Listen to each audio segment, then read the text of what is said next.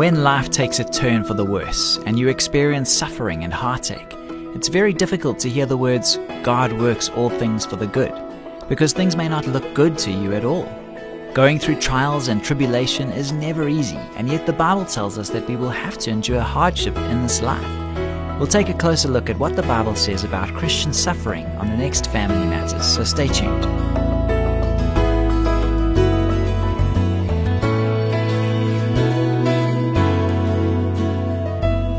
Hi, I'm Graham Schnell for Family Matters, where we offer practical advice from Focus on the Family. We received a really good question from a listener who wrote, how can pain and suffering be good? It seems whenever Christians talk about this subject, someone always quotes Romans 8:28. Is this verse literally true? I've seen Christians go through the same kinds of sufferings as unbelievers, and in most cases, nothing good has come out of it, at least not from my perspective. Can you help me understand this? Everything depends on your definition of good. If you understand the word good to mean pleasant, comfortable, enjoyable, or fun, then you're going to have serious problems with Romans 8:28. In fact, you'll probably end up deciding that this passage of Scripture makes no sense and bears no relation to the realities of our everyday lives. But the text never suggests that all things are good in and of themselves. It simply says that God works all things together toward a good end. In other words, even bad things have a place in God's long-range plan.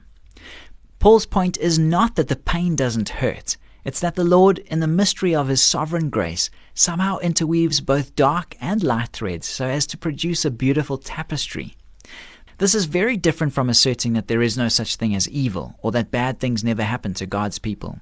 If Romans 8:28 means anything at all, it means that the good often comes to us in forms we can't recognize. It slips up beside us under a disguise. But how does it work? How does God's grace turn the dust and ashes of cancer and car accidents and miscarriages into honey and gold? In some cases, the process is plain and simple enough. Paul spells it out in Romans 5:3 and 4. We also glory in tribulations, knowing that our tribulation produces perseverance, and perseverance character, and character hope. James agrees, my brethren, count it all joy when you fall into various trials, knowing that the testing of your faith produces patience, and let patience have its perfect work, that you may be perfect and complete, lacking in nothing. Both apostles seem to be saying that the good that comes to us through bad experiences has nothing to do with feelings or circumstances. Instead, it's a question of becoming different than we were before our troubles began, stronger, more hopeful, more loving, more patient. But what about those times when it doesn't pan out that way?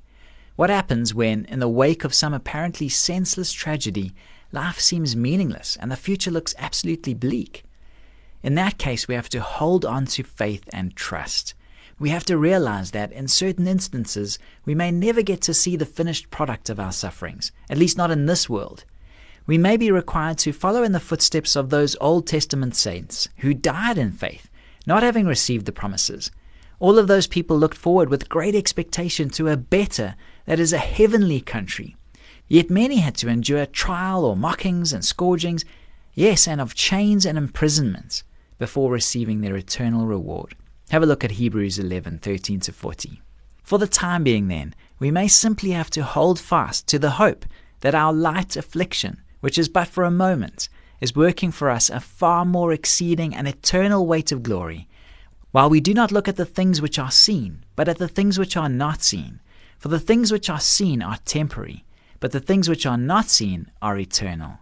That's 2 Corinthians 4:17 and 18. We'd like to invite you to take a look at our website at safamily.co.za, where you'll find hundreds of articles and resources that may be able to help you with further questions you have. This program was produced by Focus on the Family. I'm Graham Schnell, inviting you to join us again for the next edition of Family Matters.